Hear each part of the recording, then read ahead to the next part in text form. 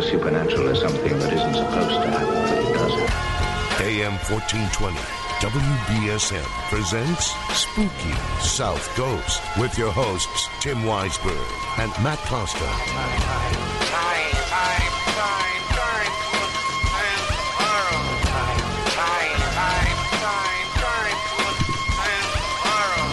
Good evening and welcome to Spooky South Coast. Tim Weisberg here, along with science advisor Matt Moniz. The silent assassin is not with us tonight. I don't know what's going on. He just sent me a message saying he didn't think he was going to be joining us tonight on the air, but that's okay. We say hello to him wherever he is. Yeah, he's got some stuff to do. Well, we are going to have a little bit different show here than we normally have. Normally on Spooky South Coast, we talk about the paranormal each and every Saturday night. And tonight we're going to talk about, I didn't want to do this, I'll be honest with you. I really didn't want to do this.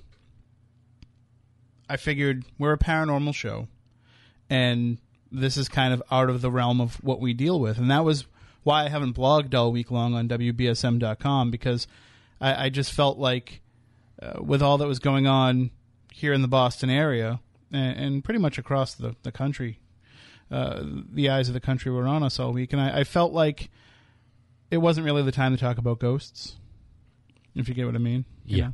It just seemed like... it was a little bit too serious of a time to talk about something that a lot of people think of as a frivolous topic.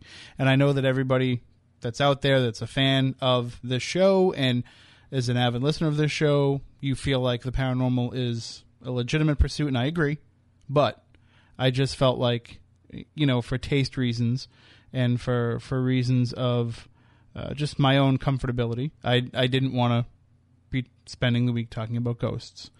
And I know a lot of people wanted us to come on the air tonight and talk about the same things that we always talk about each week, and to have it be a little bit of a change of pace from what you've had to listen to on the radio all week long. And that's kind of the way that I wanted to go too. But I started getting messages from our friends and our listeners and our fans and people that we've come to know over the years from across the country and across the world wanting us to address this, because they know us as being the quote-unquote Boston area, paranormal show. And I felt like we had to share with them what it meant for us over the course of this past week, because it really did strike close to home for both of us. Especially considering, we're 40 miles out of Boston. I mean, you work in Boston, of course. I technically work in Cambridge, yeah. Yeah, true, yeah, Cambridge. But still, you're there every day. I'm there all the time for my job. Yep. But we do live outside of Boston. So throughout the course of the week, I thought to myself, this isn't us. This is far enough away from us that I feel like we don't have to address it. And then everything changed. Everything changed yesterday morning, because when the news came out, all of a sudden it struck a lot closer to home. And I started having some realizations that this goes beyond just something that we can tuck away in the corner and ignore and say, that's not us. We're not the news show. That's not what we handle. This has to be addressed. And so reluctantly, I go into tonight saying, we will share our thoughts and feelings on the course of the week. And we don't have to spend the entire show on it, but we will talk about it, and we do want to hear your thoughts, especially people who are around the country who were sending me messages, are you guys okay? Not realizing that, we were not immediately in the blast area. We weren't, in Watertown. We weren't anywhere near the action that was going down when it was. But they still feel like we're the Boston show. And I don't know, I guess we are. Yeah, we're probably the largest in our topic in the area. Yeah, I would agree. I would definitely agree. And I just adjusted the wrong camera. Okay. So if you're watching on Spooky TV at SpookySouthCoast.com, I just adjusted the wrong camera. But I don't know. Chris Balzano is going to join us tonight, and he's going to share his own thoughts that he has on this. And I noticed, too, that we've lost the wide shot cam. Yeah. But we'll make do. And we'll just keep going back and forth. Don't be afraid to put your close-up shot on either, Matt. I know that you don't like to do that, but I like to have the camera not on me from time to time. But Chris will join us, and he'll share his thoughts with us. And I don't know. It's just, I want to hear from people. I do. I want to hear what they think, and I want them to be able to kind of get some feeling of catharsis from talking about it here on the show. But at the same time, I'm going into this very reluctantly. I'll say that again because it's not that I don't think that we can't do hard news if we have to. I just don't think that it's our place. And I'm towing the line here and wondering how many people that are listening to the show right now want to hear about anything other than this. And maybe that's our job too. What, some people thinking that I've chewed on this bone all week and I want to flavor something different. This is why we're tuning in. Are you saying that there are some people looking to basically escape, what has happened and delve into the unknown and, a little bit of brain candy for a while, so to speak? Yeah, and I think, even, sports is supposed to do part of that, but sports has been so infiltrated with this story this week. And just an amazing, amazing ceremony today from the Red Sox. I don't know if you got a chance to see any of it, but no. I'm going to try and pull up the David Ortiz audio a little bit later on because I guess the FCC is giving us all a pass from what I read on Twitter. So I'll save that since you haven't heard it. With our luck. Yeah, but I don't know. If we get in trouble, it's worth it for this. So maybe we'll play that a little bit later on. And who knows? Maybe I'll hit the dump button at the right time if I feel like I have to. But like I said, when the news started coming out yesterday, when they had the pursuit of the suspects Thursday night into Friday morning, and the story started coming out about the identities of who these terrorists, and that's what they were, when those stories started coming out, it became to me, I'm not exactly a news junkie, but when something like this goes on, I have to stay tuned because I have to pay attention to all the developments.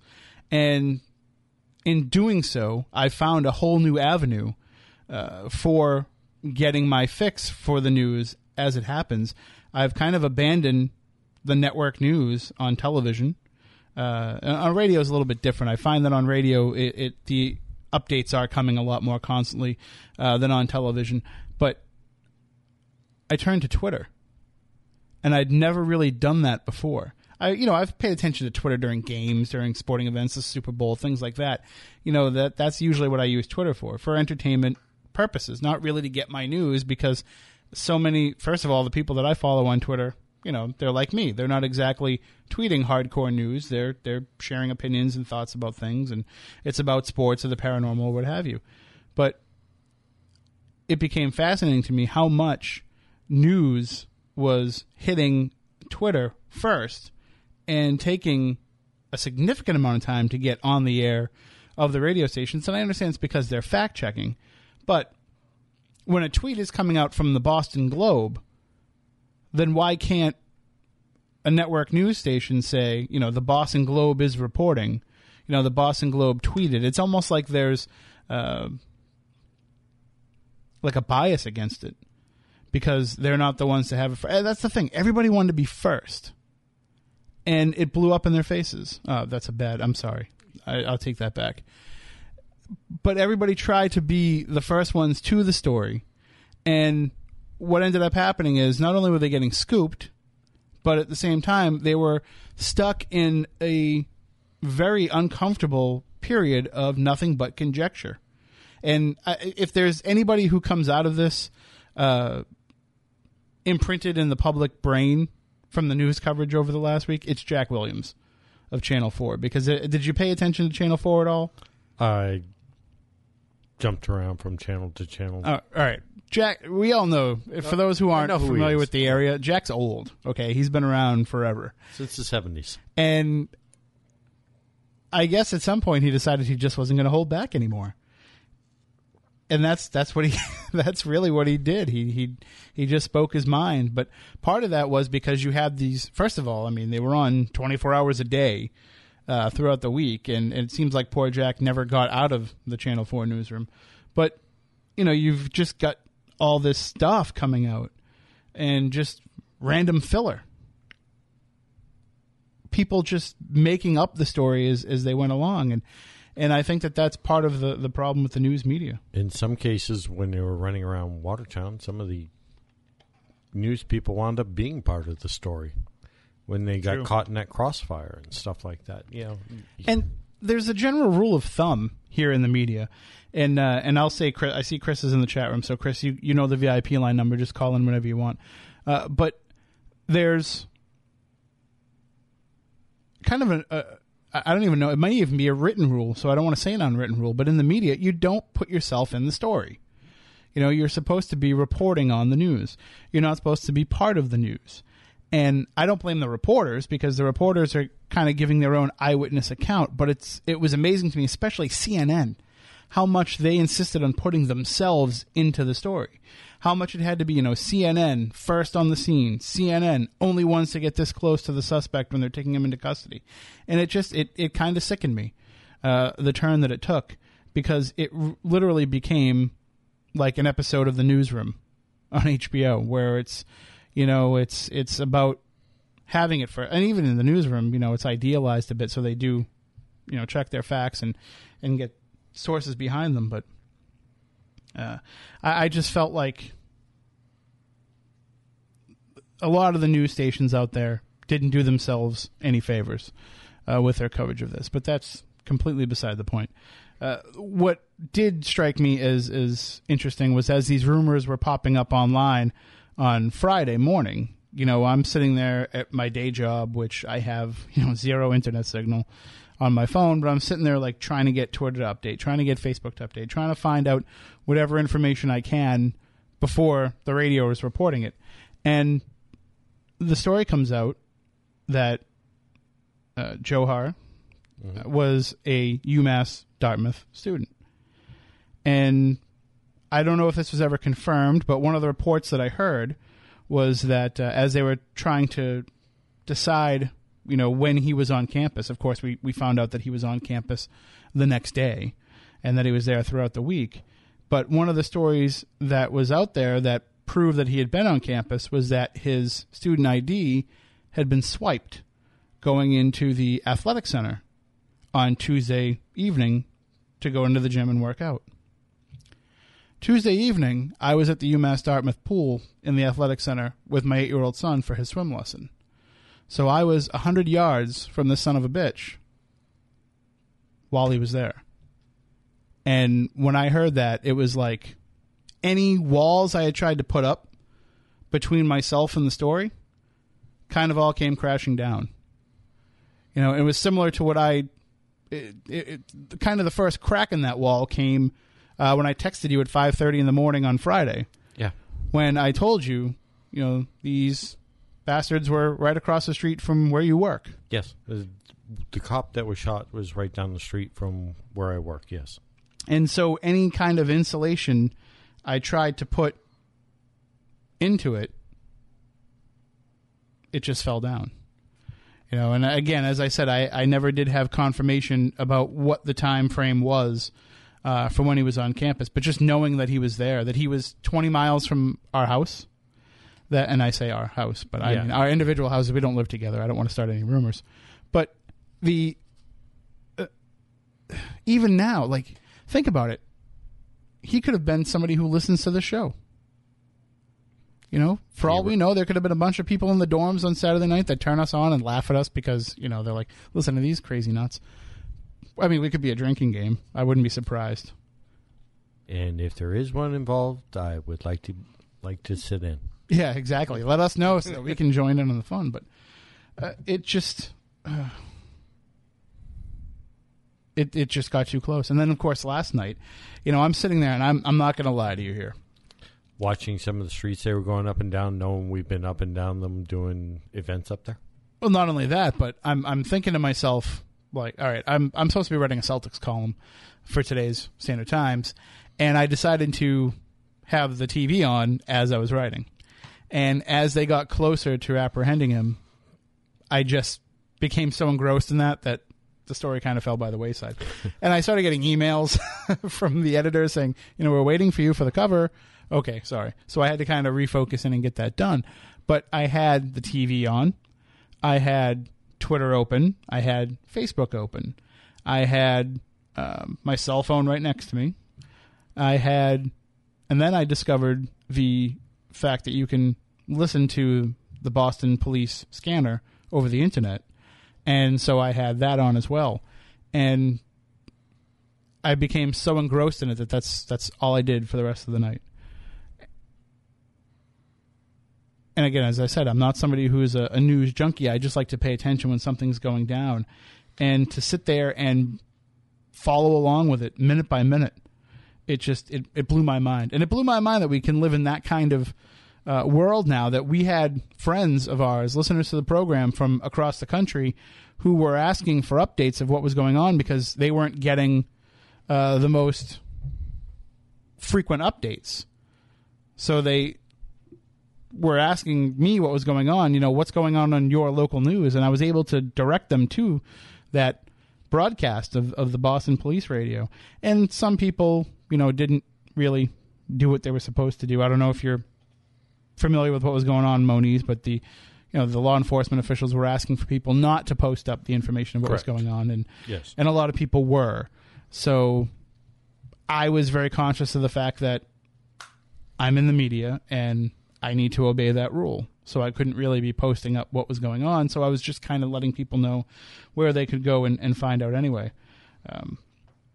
So it just, as much as I tried to insulate myself from the story and try to say, it happened close to home, but not close enough to home for me to be that concerned, I can't say that anymore. They're taking suspects, people into custody for questioning here in New Bedford. And there was a rumor that he might have been here.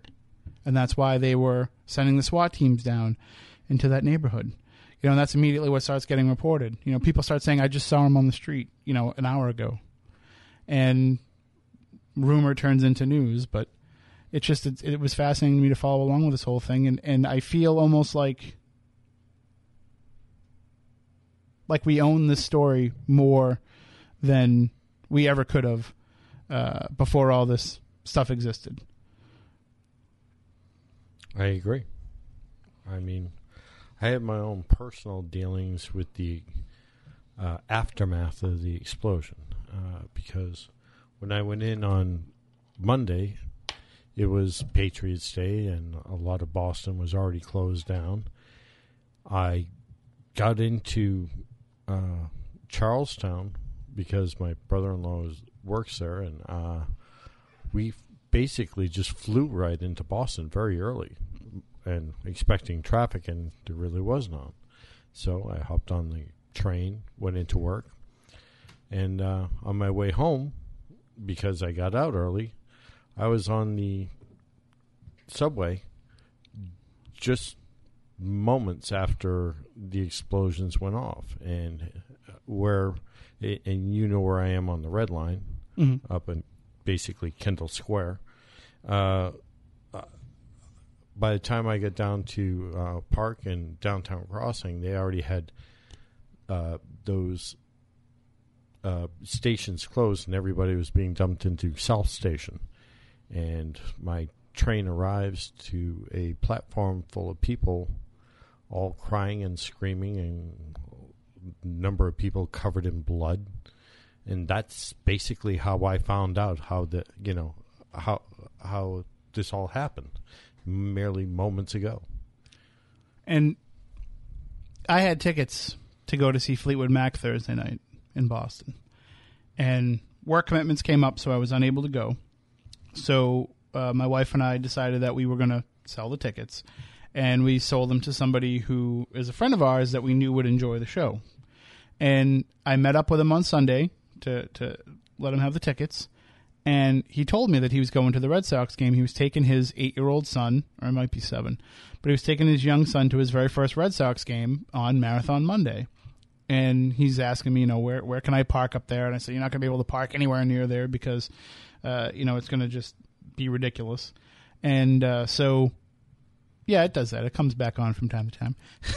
So I told him, I said, you're better off trying to take public transportation. I don't know what he did, but I know that he was talking to me about going to the game and then maybe going over to the finish line to see whoever was coming through at the time after the game was over.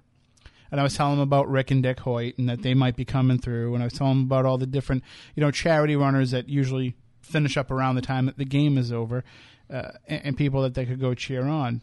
Because I've had the pleasure of interviewing Dick Hoyt a few times, and it's just an amazing story. And so I told him, that's who you want to go see. And so I was very concerned that they were there. And so I immediately texted him. I didn't hear back. And I was like, oh, I just hope that nothing happened. But, thankfully his wife posted up on Facebook a little while later that they were okay. And actually what had happened was his son got tired and they decided that they didn't want to stay, so they went home early. So, I'm sure as a dad trying to bring his son to his first game, he was probably upset when his kid wanted to go home early and say, come on, I paid, all this money for these tickets and you want to go? But looking back, it's probably the best thing that they could have done. And then, of course, yesterday morning, I don't know if you were already on your way to work or getting ready to leave, but Just about to hop on the highway, yeah. And I assume that, you ended up not having to go in. Yeah, my work basically was parts where it were closed down. The whole area was closed down, obviously, through this investigation and stuff like that. So my work sent out a emergency email to everybody saying, stay home, stay out of the city, just come back on Monday. So. And I guess there's it's just amazing to me that people obeyed those orders as much as they did. I just assumed there would be somebody who would, rail against having to be basically in lockdown and decry, how their freedom is being taken away and they should be able to go out on the street if they want to. But thankfully nobody did that. Everybody cooperated, and it worked out for the best. All right, well, let's bring in Chris Balzano because we have him sitting there on the line. And let me turn on this too. Hello, Chris. Are you with us? Hey, Tim. How are you? Matt, what's going on? Same old, brother. It's been a while since we've spoken to you. How have you been? I've been good. I've just been living large down here in Florida until this week, Right, and I'm sure that you're not the only Boston area transplant down there either. No, it extends because, especially on Monday, the marathon being a global event and definitely a New England event, there were enough people that were from Rhode Island, that are from Connecticut, who, that's the first thing we said when we saw each other on Tuesday. Hey, all your people, are they okay? And so, there were a lot of people who were needing someone to talk to, and needing someone to vent about and someone to process with here because they knew people. This is, I work right next to Fenway South. I mean, this is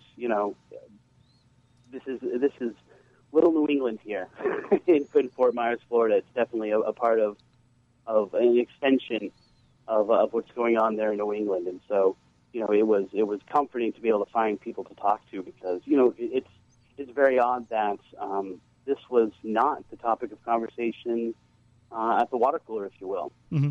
There were not a lot of people who were not in New England talking about this. I was kind of baffled by that. And granted, it was an odd week where I was. We had, our standardized testing, which unfortunately interfered with a lot of my being able to follow up on things, especially on Friday, when all I wanted was information. Mm-hmm.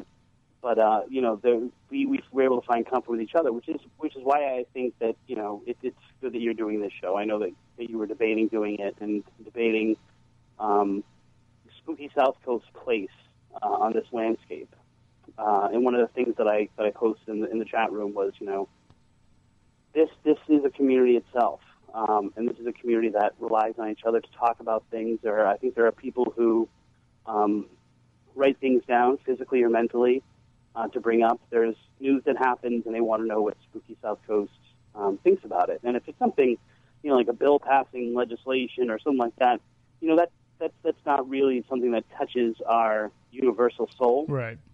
Well, this pertains to, are hauntings or UFOs or something. Right. Oh, I want to know, what do you think about this news clip that came across about this, Bigfoot hoax or something like that? But I think that this story was big enough and touched us enough that people need Spooky South Coast to talk about it, because that's an extension of who they are. And we're constantly reminded about that, how much this show does touch people. And so I think it's right to be doing this show tonight.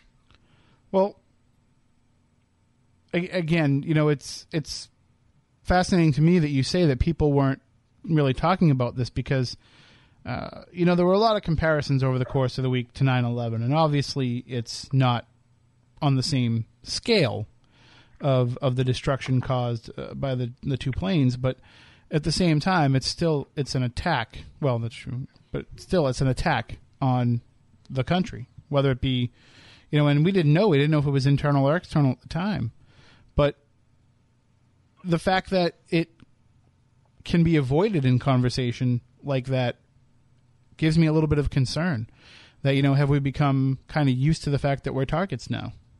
Right.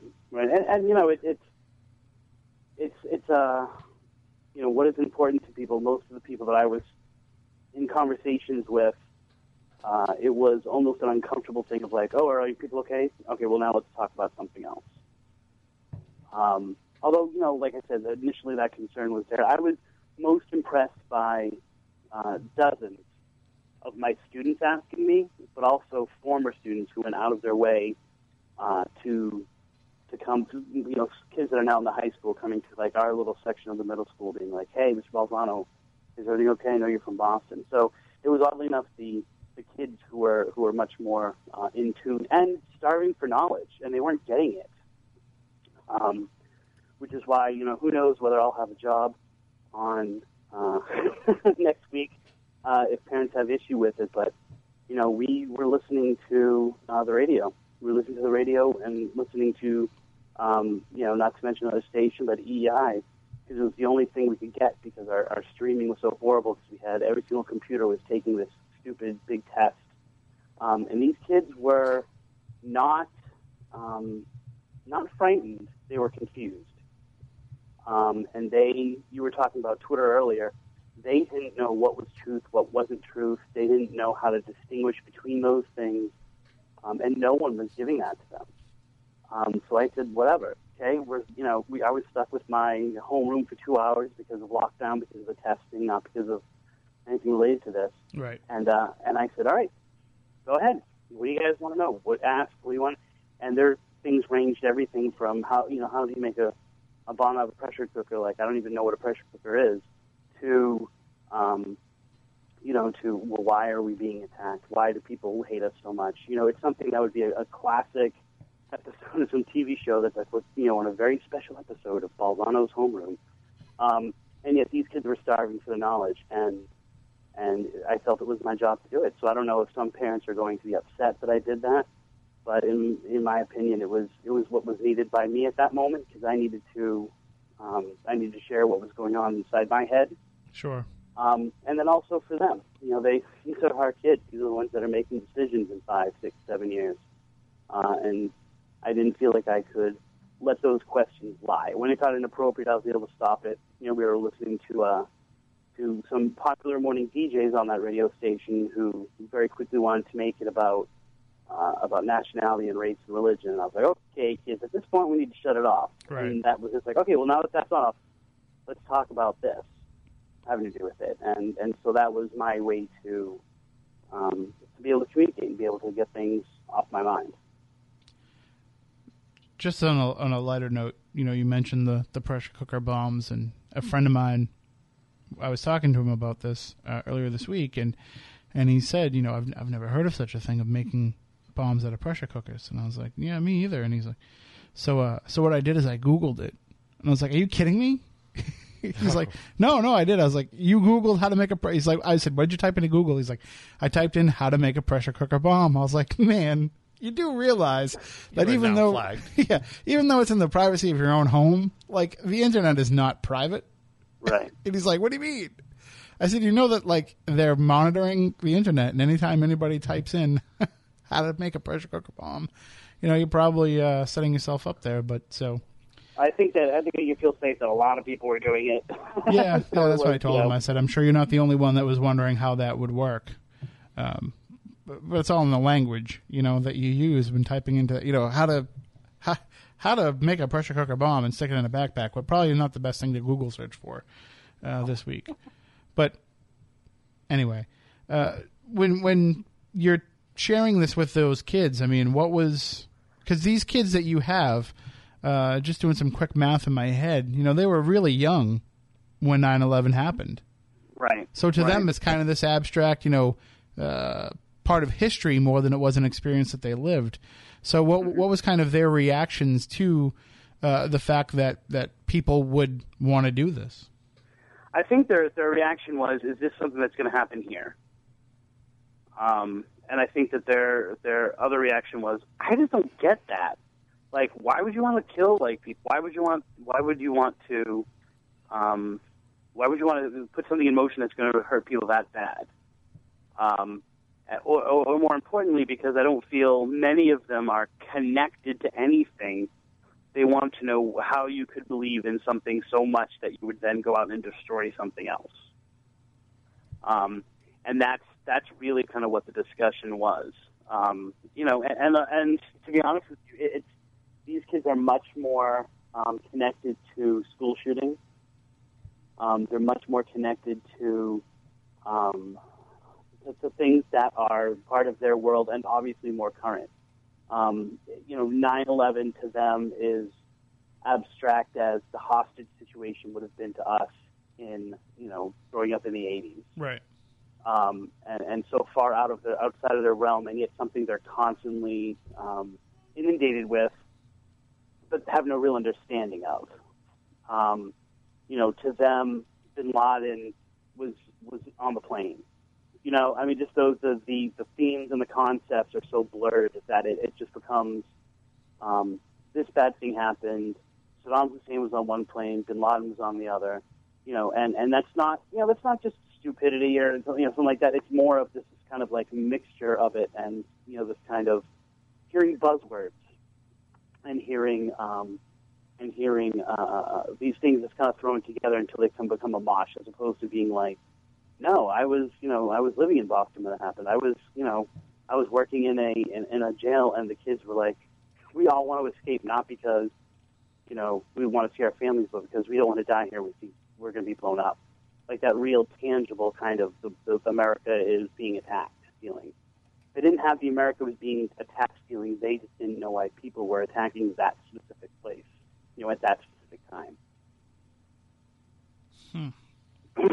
And as an extension of that, I run a photography class, and we happen to be doing photojournalism.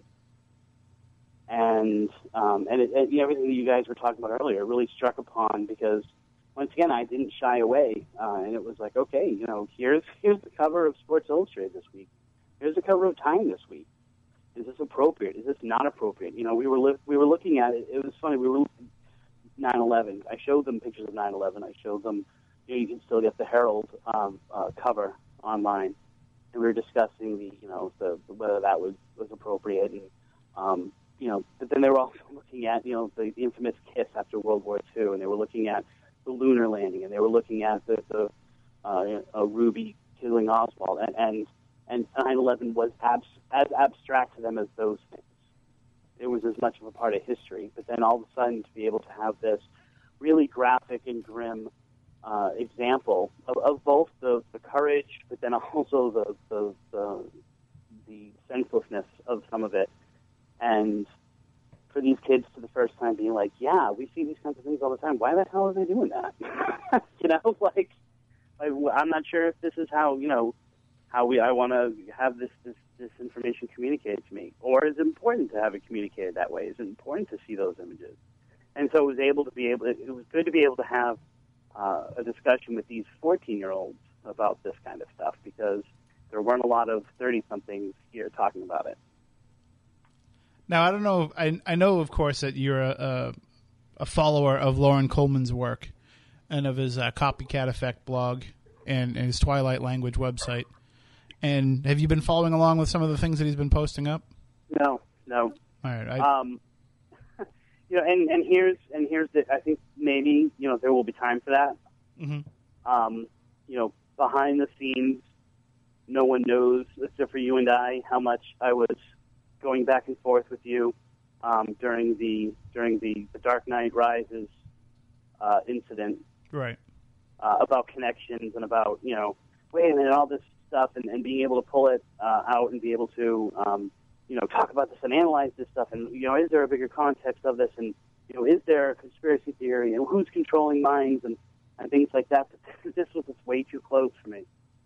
And I think that's an interesting debate to have too. Like when can we sit back on these events and then say like, okay, now let's try to put it in this kind of context, this kind of stuff that I don't think. For everything that I feel about Loren Coleman, I don't think that it would be necessarily inappropriate. I don't know what he's posted, but I don't think it's inappropriate for someone to be doing that. I just couldn't do it. Right. And I just couldn't be involved in that. But go ahead. Sorry. I was going to say, I thought about contacting him to join us tonight, and I just had that feeling of it needs to be a little bit further away from the story before we do that, before we go down that road. But I'm glad that he's following the story as he is. But at the same time, I think that there needs to be some time because some of the connections that are made, and I know that you're, of course, a big, you see connections pretty much right away to a lot of things. And when I say connections, for those who aren't familiar, I'm not talking about, Chris knows like who these people were working with type of thing. But there are kind of commonalities, similar threads that run through different stories that have kind of a meta feeling to them. Right. And I think that, when we come out of this and when we're far enough away from this, we will see a lot of these and it will be something that we'll have to address sometime in the future. And I think part of that was because, unfortunately for me, the connection was there. I mean, I went to school and lived on Boylston Street. I lived in Kenmore for years. I shopped at the Star Market that's in Peru. I went up and down that street 1,000 times. My grandfather was an MIT cop for 40 years. My wife worked at MIT. She worked at the Zessinger Center when it first opened. She helped design it, design the inside of it. I lived on the street parallel to Arsenal Street for years. The connections were there, unfortunately, for me because these were tangible places for me. These were places that I had seen that were part of my story, that were part of my life, extending now to the UMass Dartmouth and New Bedford stuff that was going on, the stuff that was going on, which we didn't know what it was at the time at UMass. I mean, these is like the story of Chris Baldano being told, and like little by little chisels being hit into it, and blood being stained on it. These were streets that I've walked with my own 2 feet. And so I think that, unfortunately, for me, the connections were too close and too personal to start thinking in some kind of abstract, bigger picture. Mm-hmm. Like I said, it probably will be a while before we can do that, but it's a conversation that we'll definitely have somewhere down the line. Right. Now, like I said, we felt like we were kind of insulated from this, and maybe some of those walls were kind of self-built. But as you said, you're connected to that area and you could envision all of this in your mind as it was taking place. Even being all those miles away now, how connected did you feel to everything as it was going on? Like it was my street. Like it was my house. Like it was my neighborhood. Mm-hmm. To be honest, I am a kid who was born and grown in that area, and then I was in New Hampshire for a very long time. For most of my kind of middle school and high school years, and some people are like, "Well, you're not really from Boston. You live in New Hampshire for so long." And I've been, kind of had that shot at me quite a bit lately, and I'm like, yeah, but nothing connected me to me more than that. I mean, my formative years were spent on those streets that were attacked. My marriage was formed. My wife and I, you know, it's her bridesmaids were calling in being like, isn't that where you lived? You know, being from different parts of Florida. I mean, this was the foundation of my adult years. And I spent a lot of time in those areas. And you know, Chris Pittman and I made food for half the cops we were seeing on TV. We were at the Big A. And I'm seeing these are not abstract law enforcement that should just need to be saluted and you know, commended for all that they were doing. It was like, dude, I know that guy. He used to order steak and cheese.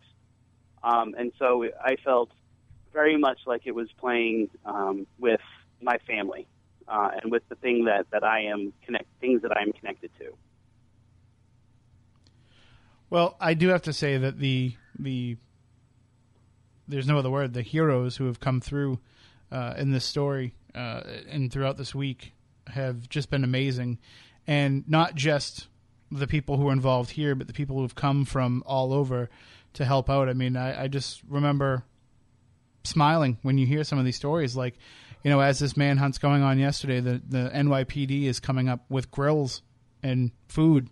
Right. And they're cooking food for everybody that's involved in this, and all these different things that have come through. And, of course, the individual stories of heroism that we heard, Jeff Bowman and the cowboy and all these other stories that we've heard over the course of the week. It's just, to me, and I tweeted this out yesterday, and I know a lot of other people have too, and I firmly believe it. You know, we should have a duck boat parade for all these people.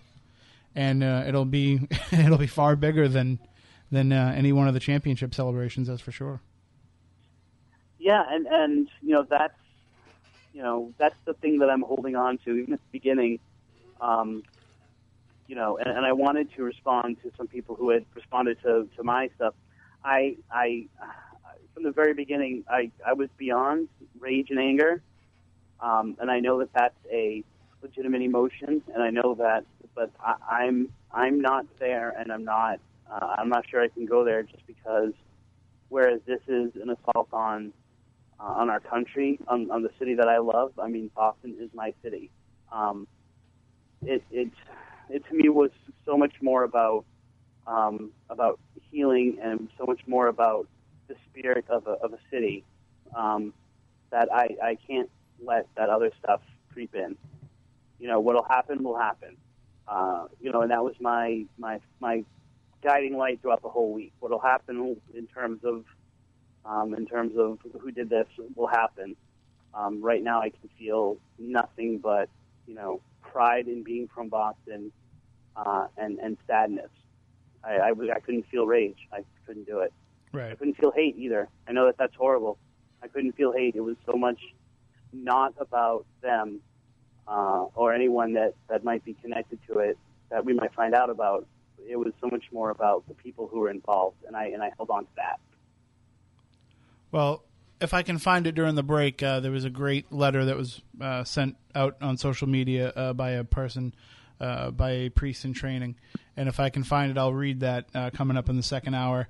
But I do want to kind of shift gears away from this a little bit in hour two, if that's all right with everybody here, because there are some things in the paranormal world that went on this week that I do want to talk about. And Chris, you're welcome to stay for that, or you can go. It's up to you. But one thing that I do want to point out and remind everybody about is that on Monday at 2:50 p.m., both WBSM and Fun 107 will be having a moment of radio silence in honor of the victims of this tragedy. And also a lot of the Boston stations are doing that as well. And I'm sure other stations across the country will follow suit. And I've kind of been asking for people to observe a social media moment of silence, too, at that time, not to tweet or post anything on Facebook or, you know, Instagram, any photos or any of that kind of stuff, kind of a social media moment of silence, because it's the only way that everybody out there can observe the same moment of silence and let the world know that they're doing so. So if everybody wants to just join us in that on Monday at 2:50 p.m., but just so you know, the station will be silent. And they're actually probably going to think that we're on the air because of, when they hear the beeps going off and everything, they're going to be like, oh, somebody must have lit Spooky South Coast guys. And no, it's going to be on purpose. It's going to be an intentional moment of silence. So be sure to tune in if you are out and about and kind of just bow your head and observe at the same time. So we're going to take a break here coming up for the news. Like I said, on the other side, if anybody wants to call in and share their own thoughts, of course, the phone lines are open throughout the program, 508-996-0500, 1-877-996-1420. You can also email us, spookycrew@spookysouthcoast.com. You can tweet us at SpookySC, or you can always post up on our Facebook page as well, facebook.com/SpookySouthCoast. Those are the ways to get a hold of us if you do have anything that you want to share with us.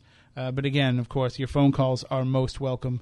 Coming up in the second hour, I will try to find that letter and read it. And also, I do want to talk about some paranormal stuff that happened this week because this also struck close to home, this story that came out. And although the parties that were involved hopefully will join us at a future date to discuss it, I do kind of want to just throw the situation out there of what happens when someone that you know and somebody that you work with and have investigated with is accused of fraud. So stay tuned. We'll talk about all that coming up. And again, if you do want to call in, the numbers are 508-996-0500, 1-877-996-1420. They're up on SpookySouthCoast.com and WBSM.com as well if you want to check it out. We'll be right back with more here on Spooky South Coast.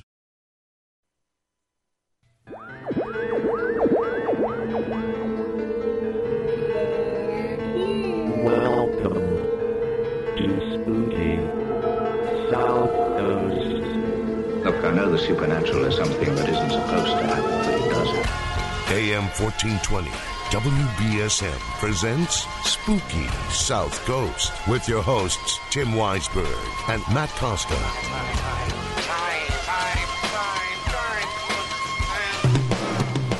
Welcome back. Hour number 2, Spooky South Coast. Tim Weisberg here, along with science advisor Matt Moniz. And we normally talk about the paranormal each and every Saturday night. Tonight we started off the show discussing the events of the Boston bombing and everything that happened this past week. I do kind of want to switch gears a little bit, though, here in the second hour. But again, if anybody wants to call in, share their own thoughts and feelings, just get anything off their chest, 508-996-0500, 1-877-996-1420. Those are the numbers if you want to do that.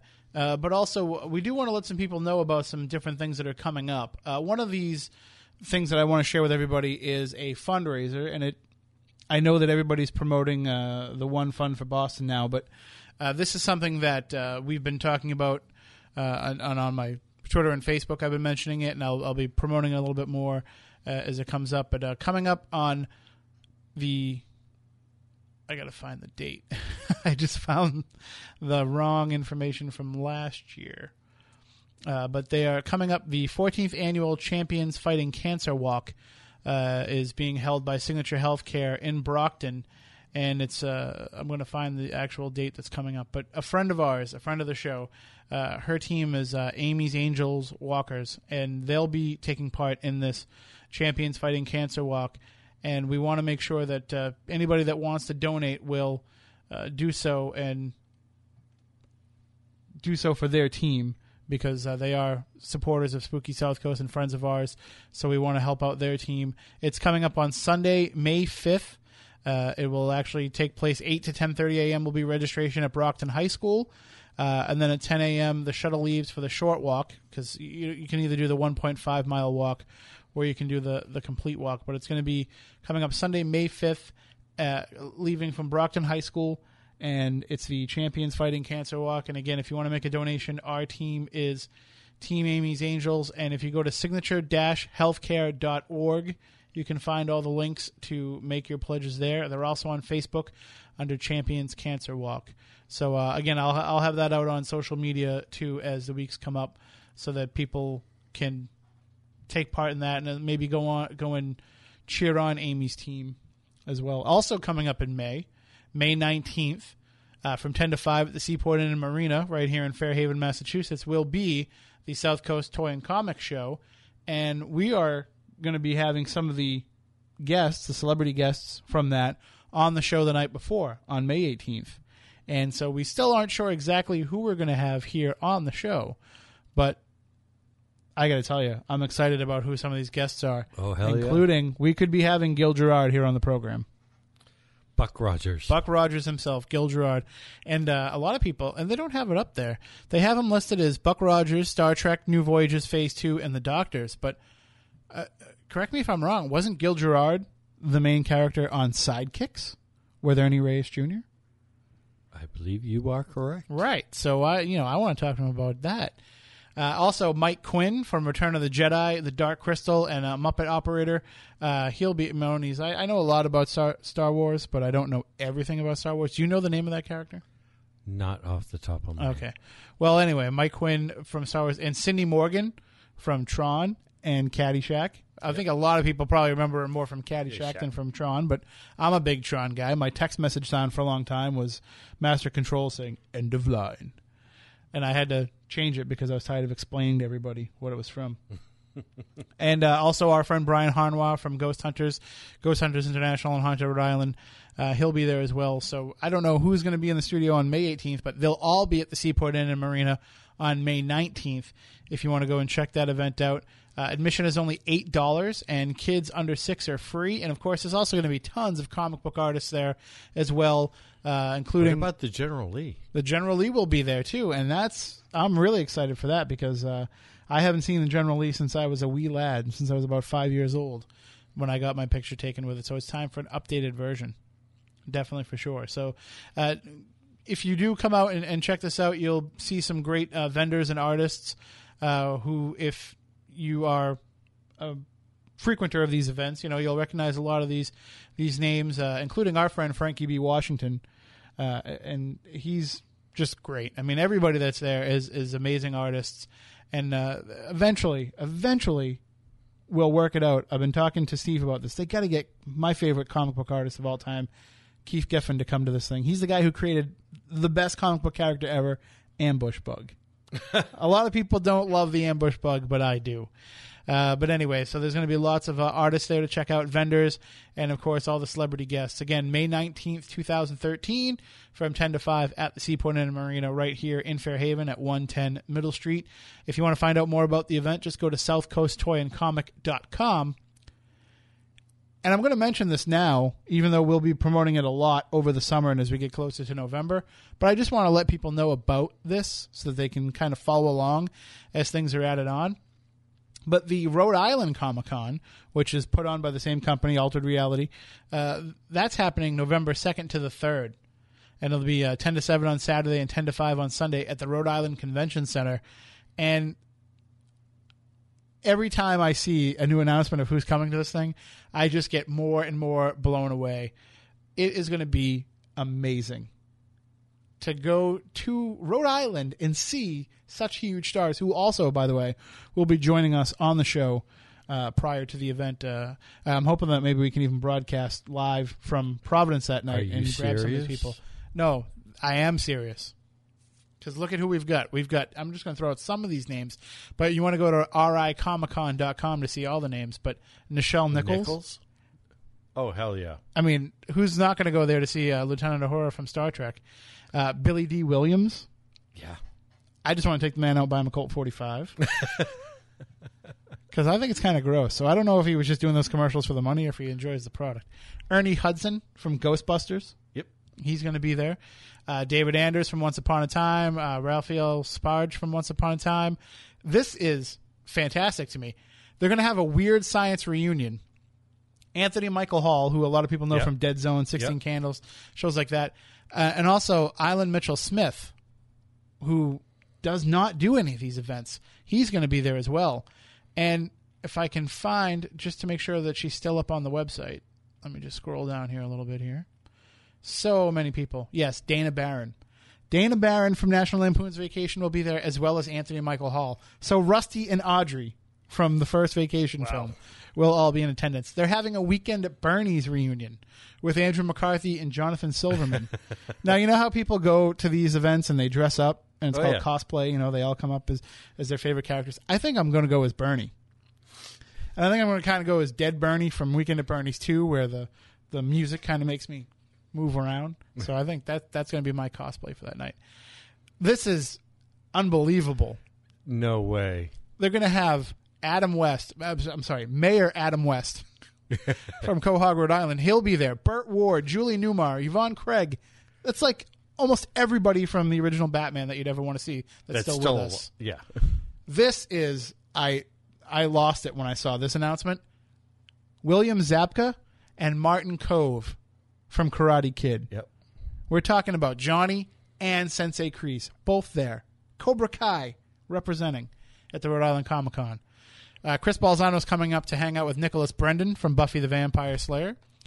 Josh Stewart from Walking Dead and Dark Knight Rises. Dana Snyder from Aqua Teen Hunger Force. So we have a couple other zombie characters from The Walking Dead. We have the girl that played Sophia from Walking Dead. Is she there? Yeah. Where? Far right. Oh, yeah. I didn't even realize that. I didn't recognize her as a I did. zombie. I'm a Walking Dead fan, so. Yeah, I watched the show. I just didn't recognize her in zombie form, so she'll be there. They're having a huge Power Rangers reunion. Jason David Frank, the Green Ranger, Walter Jones, the Black Ranger, David Yost, the Blue Power Ranger. Bulk and Skull will be there. So anybody that's a Power Rangers fan wants to check this thing out. Admiral Akbar. It just keeps getting more and more Guido. names each time I go to this website. Guido. Kathy Monroe from Empire Strikes Back making her first U.S. appearance ever. Paul Blake, who is Greedo, and by the way, who did not shoot first. All right? Remember that. Greedo did not shoot first. Watch the original cut. Right. Tim Rose, of course, Admiral Akbar. He was also in Howard the Duck and the Dark Crystal. Bonnie, I don't know how to say her last name, but the actress who played Aunt Beru in Revenge of the Sith. Barry Holland. Robert Picardo from Star Trek Voyager and Supernatural. And I remembered him as the gym teacher from the Wonder Years. And so that's what I want to talk to him about. I want to talk to him about making Kevin Arnold climb the rope. And Ethan Phillips from Star Trek Voyager. If you've seen Ted... Oh, God. This is incredible. Sam Jones is going to be there. And I can only imagine how many people are going to try to party with him like Ted did. But Sam Jones, Melody Anderson from Flash Gordon will be there. Mark Singer from V and Beastmaster. John Amos from Beastmaster and Good Times. I thought he died, John Amos. Yeah. He's still alive. I think I confused his Good Times character with real life. And, of course, Jimmy Walker from Good Times will be there.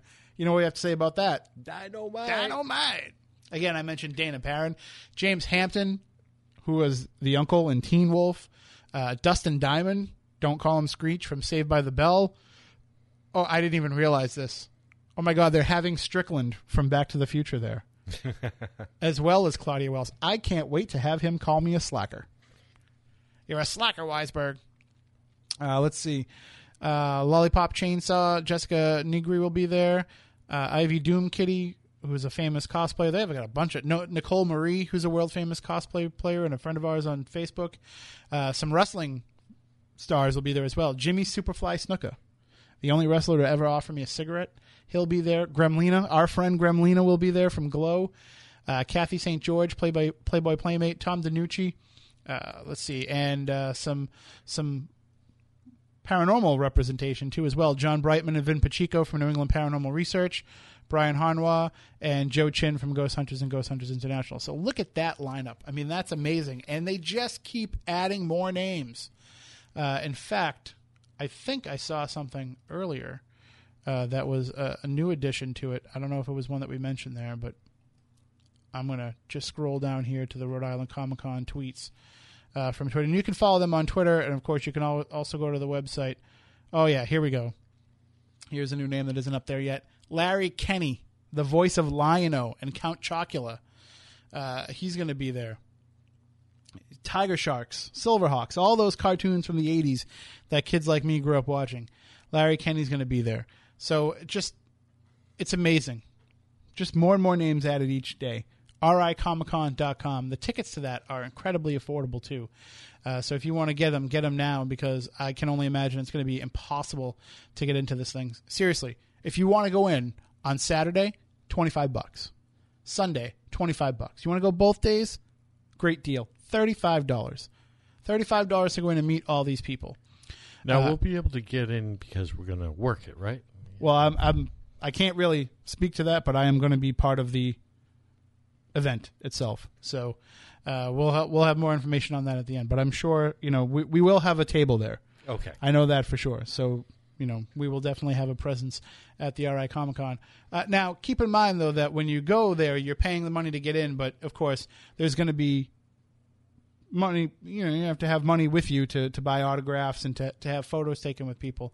And you can get some pictures in advance, autograph pictures in advance. Like, for example, if you want to get a picture of Adam West autographed, $60. Just throwing out some other names here. $30 for Andrew McCarthy. Let's see who's the least expensive. Let's see who draws the least amount of money. Burt Ward and Adam West are each $60. They seem to be the most expensive. A lot of people in the $20 range. $40 for Nichelle Nichols. Let's see, $50 for Gremlina. Our friend Gremlina coming through for the fans. She only needs $15 for an autograph. $30 for Ernie Hudson.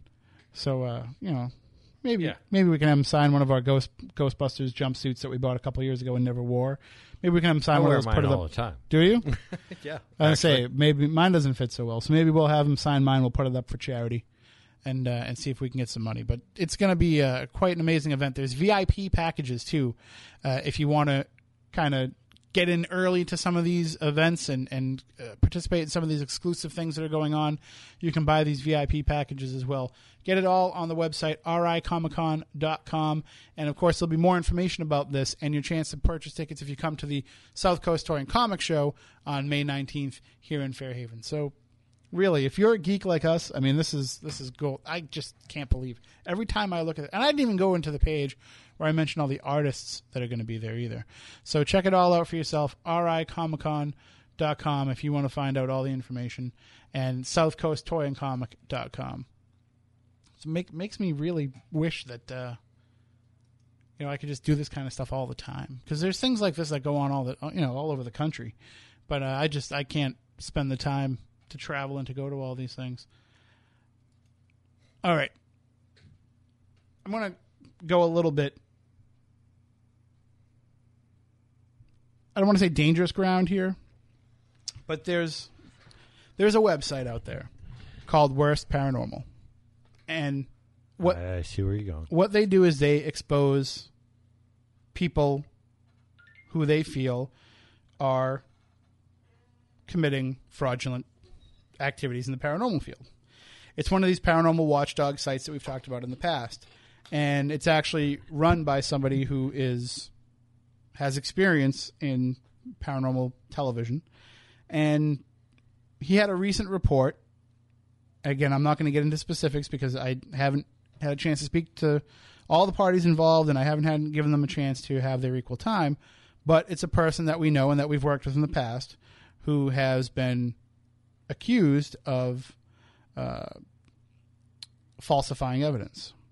So now I want to talk in completely broad strokes here, Moniz, because I'm going to be extending the offer to both parties to join us in the future and talk about this, as well as the people who put forth the initial report. But you've been doing this for a long time. You've been doing this on an independent basis for a long time. Yeah. I think part of the reason why you do it on an independent basis, I'm just guessing, is to avoid getting to situations like this. But what do you do if someone that you know has been accused of falsifying evidence, but yet you've worked with this person and, your reputation can kind of be tied into theirs? Okay, this has happened to me on a couple of different occasions, as well as being accused myself. All right.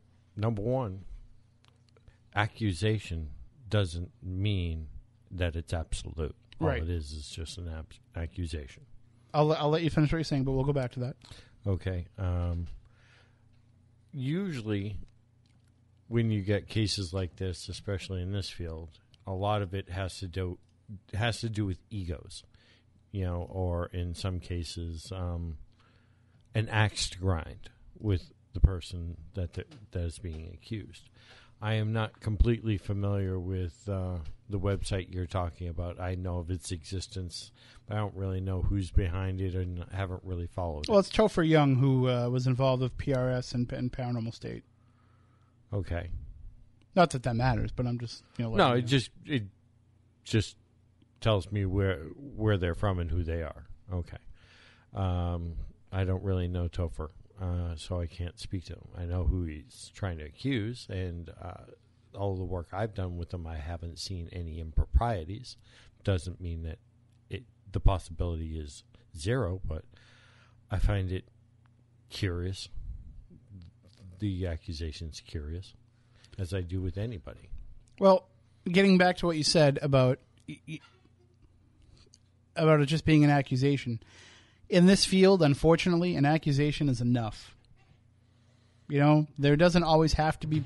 It's funny, for something where the idea is the pursuit of proof of the paranormal, we don't necessarily need proof to come down on somebody if we feel that they have been misleading people. And I don't know. It's a slippery slope for us because, again, like I said, this person has been associated with us, and I have never seen any reason to question what he does, and that's why I want to give him the opportunity to come on to an episode of the show sometime in the future and defend himself. And if he's listening, shoot me a text and let me know if that works for you. But also, we're part of Legend Trips, which is a company that takes people out into haunted locations and tries to provide a paranormal experience for people. And again, we don't guarantee that you'll have a paranormal experience. No. But, the possibility is there, and we try to do everything we can. Especially given our last one. Oh, that's the new gold standard. And I definitely want to talk to you about that before we go off the air, because we didn't get a chance to speak to you about it last week when you were out of the studio. But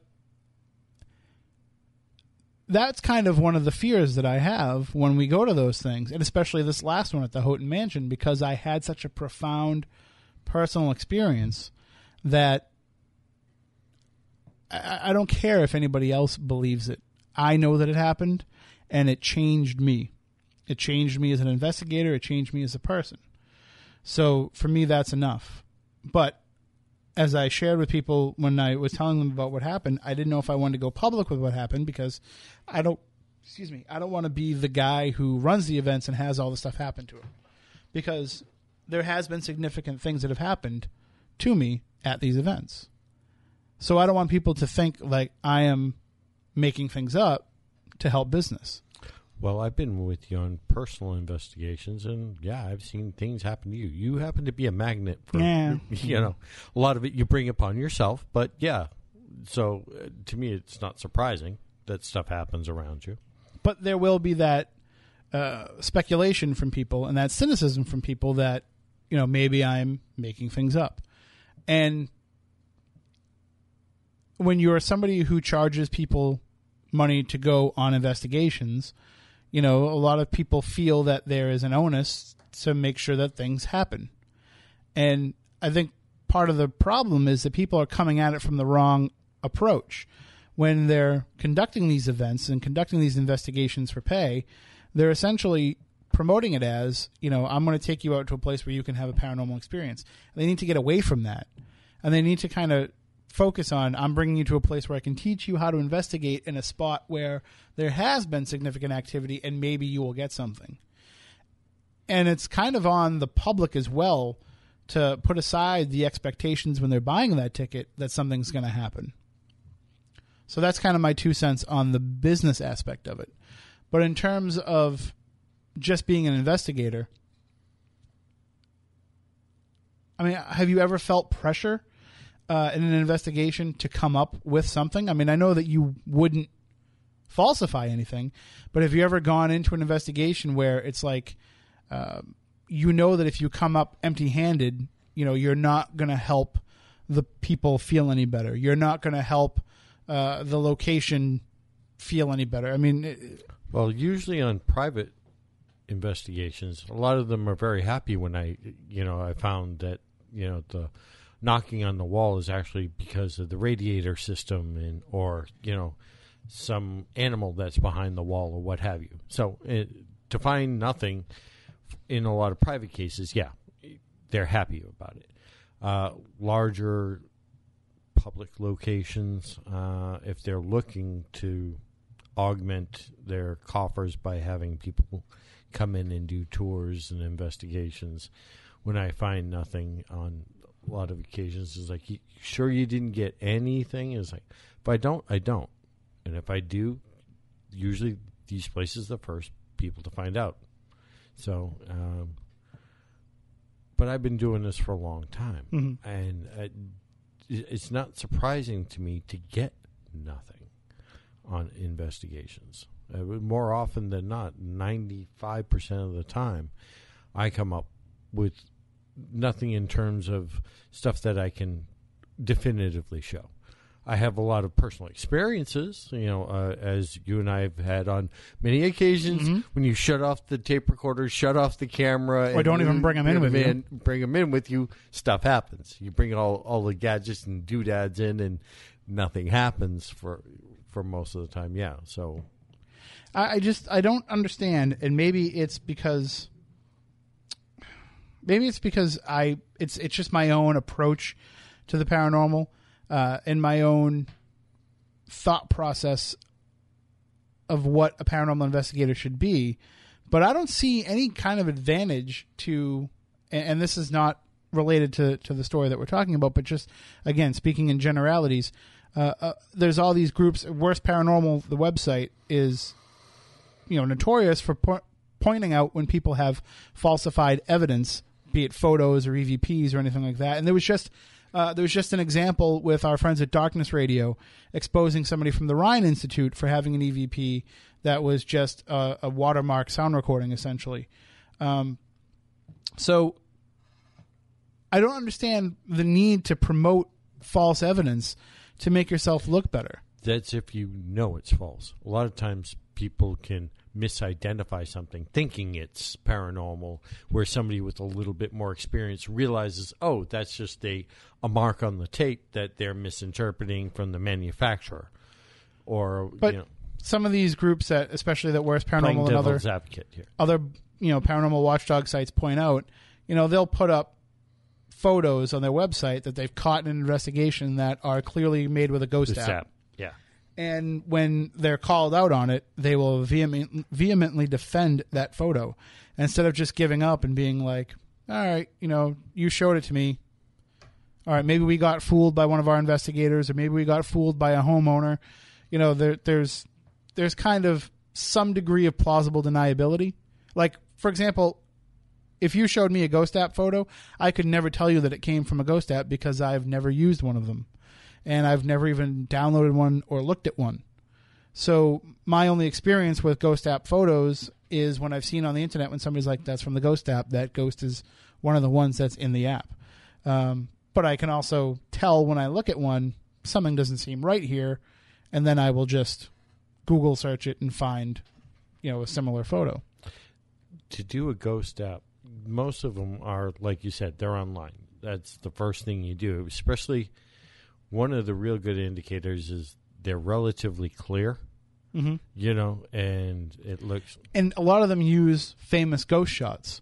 So if you're familiar with, the cemetery in Chicago, if you're familiar with, the Brown Lady of Raynham Hall, then you're going to see these popping up and you're going to know, that that's where they came from. But I just don't understand why they would need to have false evidence to promote themselves. I want to know what you're like as an investigator. I don't want to know what kind of evidence you've got.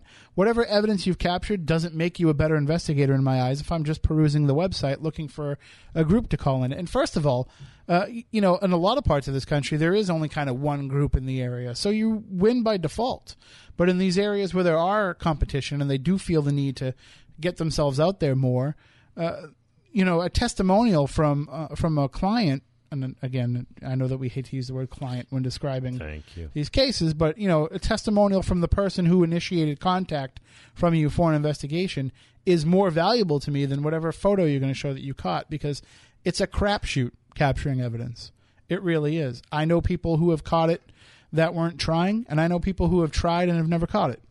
How many security cameras have recorded items? You know, how many trail cams have picked up, you know, things? So that doesn't impress me. The photo that you put up that you caught doesn't impress me. In fact, the more photos that I see of evidence, the more skeptical I am of your group. Because I'm starting to think, gee, you know, they seem to get a lot of stuff. Yeah.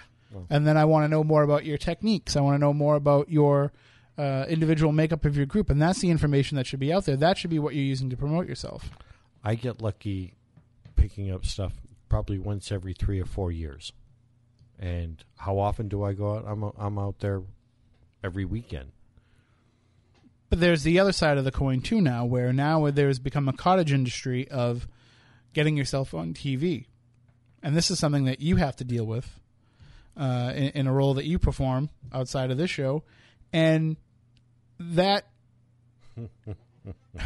even worse. Because now, you know, it's one thing to take a photo and fake it and put it on your website as evidence that your group is caught. You know, that's one thing. Chances are you could probably exist for quite a while before anybody finds you out and rats you out. You know, without sites like Where's Paranormal and other watchdog sites, maybe that wouldn't even happen at all. But it's a whole other can of worms when you use that quote-unquote evidence to get yourself on My Ghost Story, Paranormal Witness, you know, any of these types of programs where now you're going to put it out there to millions of people that are watching on television. You don't think that they're going to be able to say right away, hey, that's the picture from the Ghost app. And I know that the production companies aren't as well-versed as people in the paranormal field are at debunking a lot of this stuff, although they're getting better. But Well, they're production companies. They're more interested in the story, not... right. Yeah. It doesn't matter to them if it's true or not. They even say at the beginning that they're not endorsing your story. You know, they're just allowing you to tell it. So we're in a whole different world now where you can't get away with it. So why do you even try? That's what I don't understand. Why do you even try? What is so important that you need to put your reputation of yourself, of your entire group? Because keep in mind now, even if you're in a group that has nothing to do with somebody falsifying evidence and you're just part of the team and, you know, somebody else does it, it doesn't matter. It stains you. It stains everybody that's worked with that group. It puts that association in people's minds of, well, you know, maybe they're not completely on the up and up. So I just don't see the benefit of it. It boggles my mind that people feel the need to go to those lengths. I agree. It's shameful, but it happens. I think what it is, they see it as the quick ride to the front of the line, so to speak. If I get enough of these... Well, what do you get from being at the front of the line? Well, just what you're saying. It gets them the fame, quote-unquote, the notoriety amongst other people to be picked for the next paranormal show. Show number 8,756 now that, you know. But you don't get anything. I mean, I'd like to think that we're, not to toot our own horn, but we're pretty close to the front of the line here on Spooky South Coast, and we're certainly not rich from it. We're not well known from it. You know, I'd like to think that we're respected because we don't do this kind of stuff. But I mean, we're certainly not we don't get paid for doing the show. We don't make any money for coming in here. We don't make money off of, you know, the TV things that we do. And I'm probably going to borrow $5 from you to get something to eat on the way home. You know, I was turning in cans this afternoon to buy gas. You know, so we're really not getting anything from being further ahead of anybody else. If anything, it costs us. Right, it does. It does. So remember, donations to Spooky South Coast. Just donate just go to PayPal and donate tim@SpookySouthCoast.com, and that'll help the show. I say this every week now, but I got to just reiterate, getting really concerned about that laptop. Yeah. Crashed about 2 minutes before we were about to go on the air, inexplicably. We still have no idea why. And it's like the third week in a row. The power of Windows compels you. The power of Windows compels you. So I think, you know, if anybody was ever feeling generous, now's the time. Tim@SpookySouthCoast.com is. Please donate your old laptops too. I'll take that too. You know, whatever anybody wants to give us to help us get by. But anyway, so I mentioned a little bit about what happened at the Houghton Mansion, and I talked about it last week. And, of course, I wrote a blog about it on WBSM.com, which I will be updating this week now that I feel like it's okay to kind of have the ghost conversation beyond this week's tragedy. But I do want to talk to you about your experiences at the Houghton Mansion because you were there on Friday night when we were taking the VIP tour, so to speak, and we had that disembodied voice in John Witter's room. And I've heard you talk about this now, but for the listeners, I mean, share with them about how profound of an experience that was for you. On that Friday night when Josh brought us into the mansion, we got a chance to roam around pretty much through the entire building. And what ended up being the last place that we were brought to was what they call Witter's room, up on the third floor in the back part of the mansion. And while sitting in there, we had, probably 7-8 people with us, maybe even less. Yeah, about that. Yeah. And I was standing in the back corner close to one of these little half-wall closet doors. And as Josh was talking about a particular incident or story, he pretty much summed it up. And all of us sitting there in the dark all heard this disembodied voice. I heard it basically to my left and slightly behind me, about 2 or 3 feet. And I'll try and approximate it for you. You tell me if this sounds close enough to you. Right. That might have been a little bit longer than it was, but yeah, it roughly about that volume, maybe a little less. But it was definitely a voice. It was trying to say something, and there was something between it and us, and it was definitely within the room, within the sphere of the room. And I was the first one to actually make comment on it because the rest of you guys thought it was me, or at least the girls did to my right. You were directly in front of me. Where did you hear it coming from? It sounded like it was coming from the closet to me. Yeah. Okay. So it would have been to your right and my left because I was facing you. You were facing me, basically.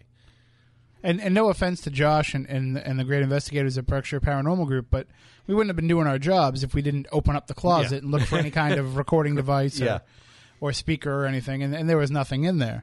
And everybody in that room that left, nobody didn't hear it. Yeah, we all stuck our heads in the closet, too, to this is where it came from. You know, everybody said, I definitely heard something, and it's been great for me to go back and read.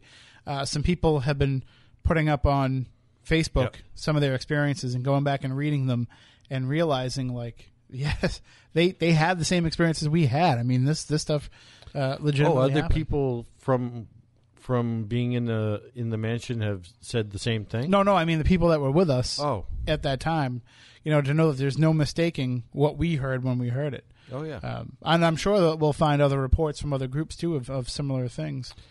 I mean, people can make assumptions of what they thought we heard. It could have been somebody from outside.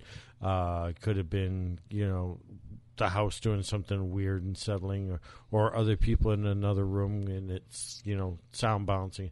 One of the other ones I really liked was, somebody's stomach rumbling. Okay, if somebody's stomach was rumbling like that, they should see a doctor. Right. This was definitely conversation. Yeah.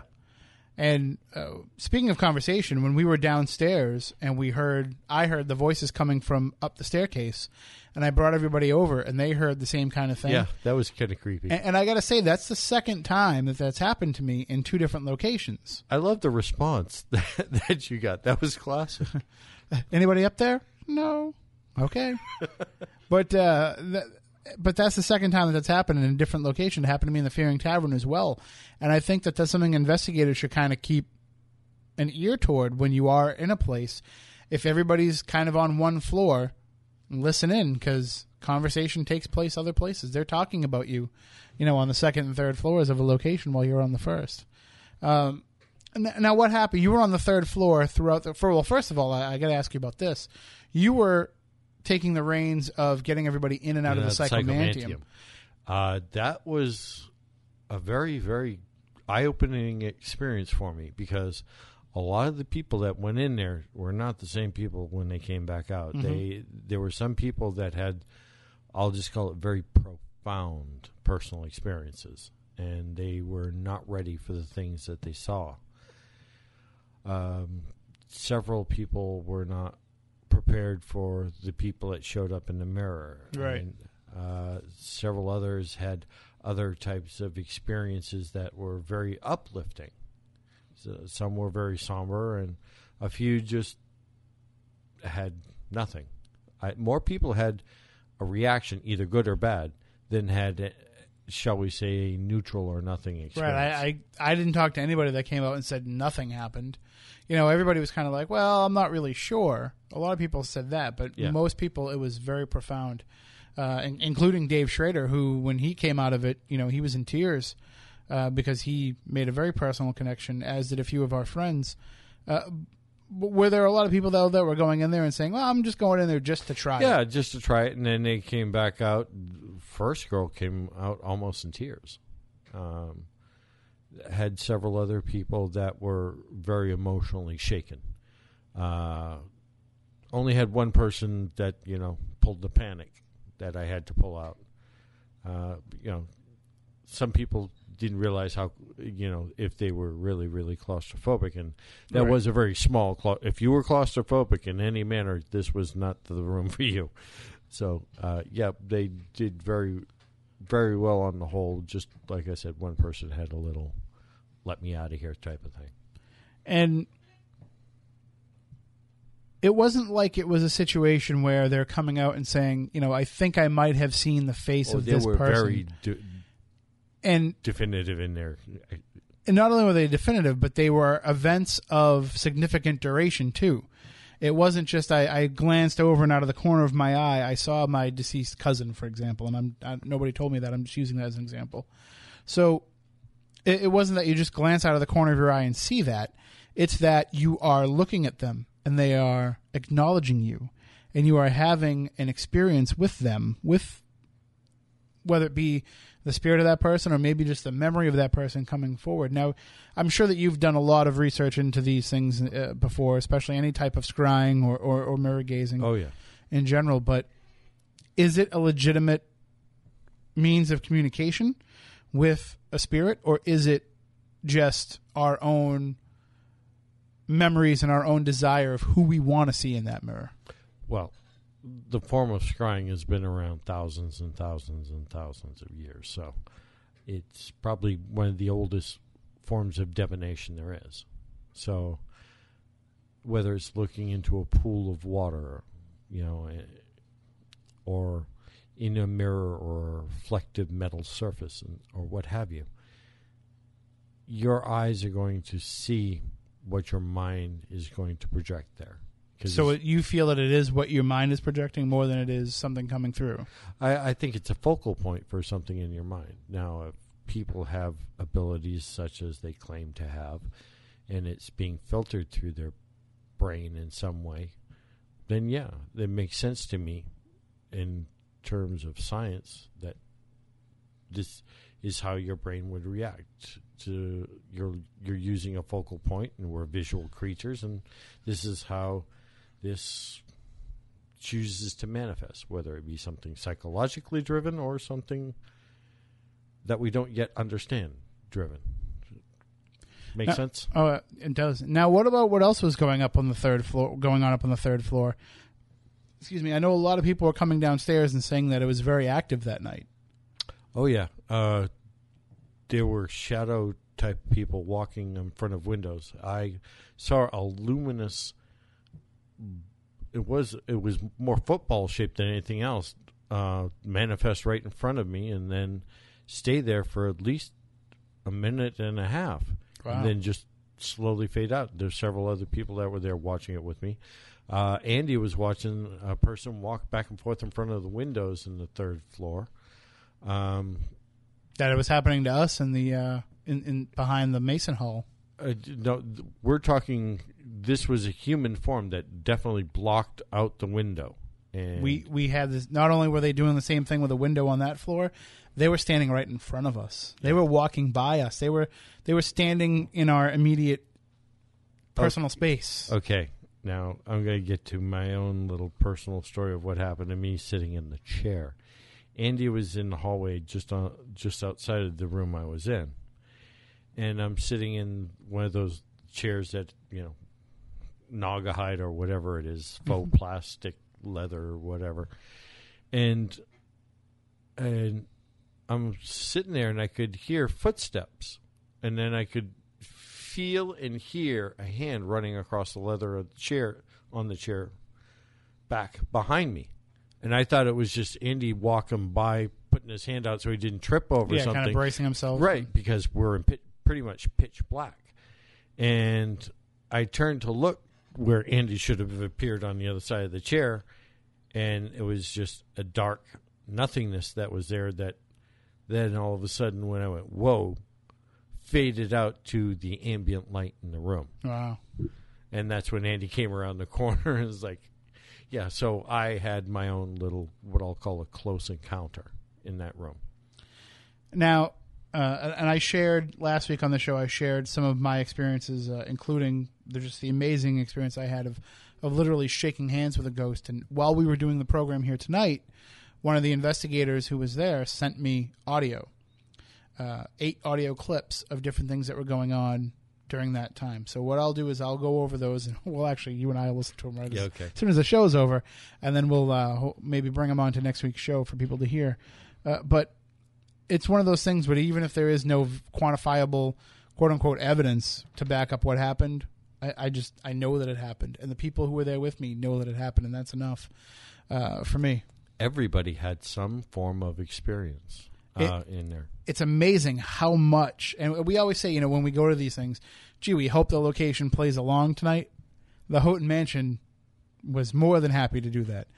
And I'll ask you this, because I've had this conversation with a few of the people who were there.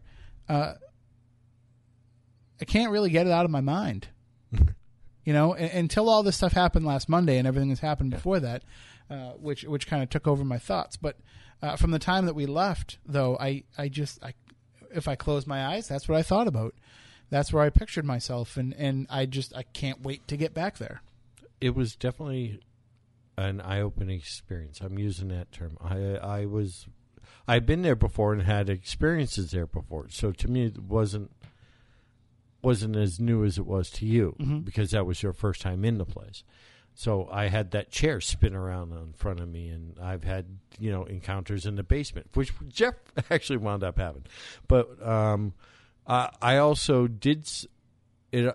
It also reinforced for me how careful I have to be when I'm dealing with this stuff, because I inadvertently volunteered somebody into something, which I'm used to investigating with other people that have no problem with personal experiences and dealing with ghosts. There was a case when I was up on the 3rd floor with one of the groups, and I said, feel free to knock on the windows and open the door, or, this or that. I made a blanket statement, or if you want, feel free to come up and touch any one of us. That was a mistake. I spoke about personal contact without getting permission from everybody that was there, and one poor girl got basically jumped into by a couple of, what she says, a couple of spirits that were trying very, very adamantly to get a message out.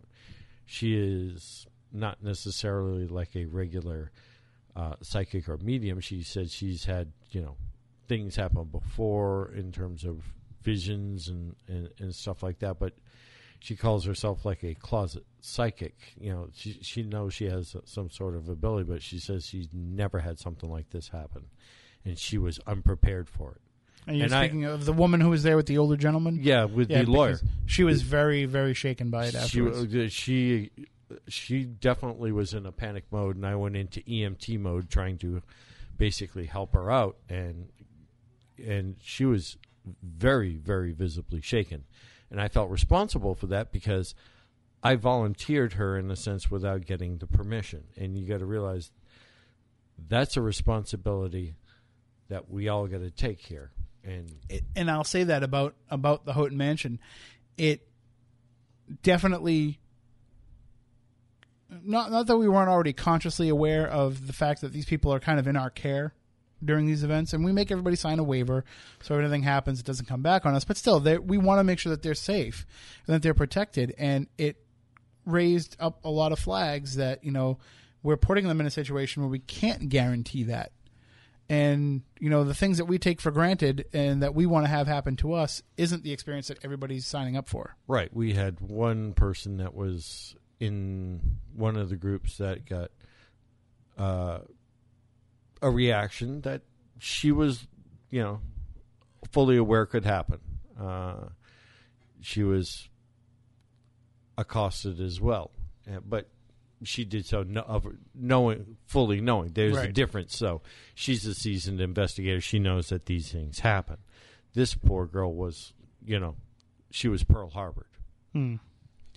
So definitely, I mean, I can't wait to get back there. I don't know when we're going to have our next Legend Trips event there. We are working on a bunch of really cool stuff. And if you sign up for the mailing list on legendtrips.com, you'll get first crack at tickets to when we do have our next events. And I can tell you that Edaville is out of the picture. But maybe in the future they're doing some construction there. I can't really reveal everything that's going on, but it's going to be a much cooler park when all that stuff is done. But we're working on a return to Fort Tabor. Excellent. And don't really want to let the cat out of the bag too much, but USS Salem. I was going to say, is there something nautical involved? Yes. So we're just nailing everything down with that. It looks like, I think we have a date, but Jeff's been out of town, so I haven't followed up with him because he was setting that one up. And we're working on a few other things. I've actually, again, not to give anything away, but I've made initial contact with your friend Tim. So we'll see where that leads. Okay. And so definitely go to legendtrips.com, sign up for the mailing list because that is going to be your ticket in. You're going to get first crack at everything. Oh, and we're also definitely going to be doing another Dead of Summer event at Lizzie Borden's coming up in August as well. So that place always, yeah, it's always active and it always sells out in pre-sale. So you got to get on that list at legendtrips.com. So that about does it for this week's show. And I got to tell you, we've got some great things coming up in the coming weeks. We're going to be having on Lisa Campion, who's a psychic, but she's also an empath, and she's going to share with us about being an empath, as well as giving some readings for the listeners. She was going to join us this week, but everything kind of happened, and then at the same time, she also fell ill. So we'll have her coming on sometime down the line. We're going to be having on Tyrone E. Keyes Jr., who wrote a new novel called Quantum Dawn. We're going to talk with him about the idea of alternate dimensions. And we're going to be talking about Black-Eyed Children coming up with David Weatherly. Oh, really? So we'll just got to finalize everything with him as well. And so again, and also tonight, if anybody follows us at Twitter at SpookySC, Amy Bruni of Ghost Hunters will be joining us in studio sometime soon. So she asked when she can come in and co-host, and I told her anytime you want. Why not? Yeah. We're only right down the street. Absolutely. All right, so that does it for this week's show. Again, if you want to follow along with us online throughout the course of the week, Twitter at SpookySC, myself at Tim Weisberg, and also Facebook.com/Spooky South Coast or Facebook.com/The Other Tim Weisberg. And Matt Moniz has a public page as well that you can follow along. So those are the ways that you can keep up with us. You can also email us, spookycrew@spookysouthcoast.com. So until next week, for Matt Moniz, for Matt Costa, for Chris Balzano, I'm Tim Weisberg, and we want you all. Rather than... Oop, I guess I can't run that. But I was going to just run the closing theme song, but apparently the computer is not playing along. So I will stall for another minute.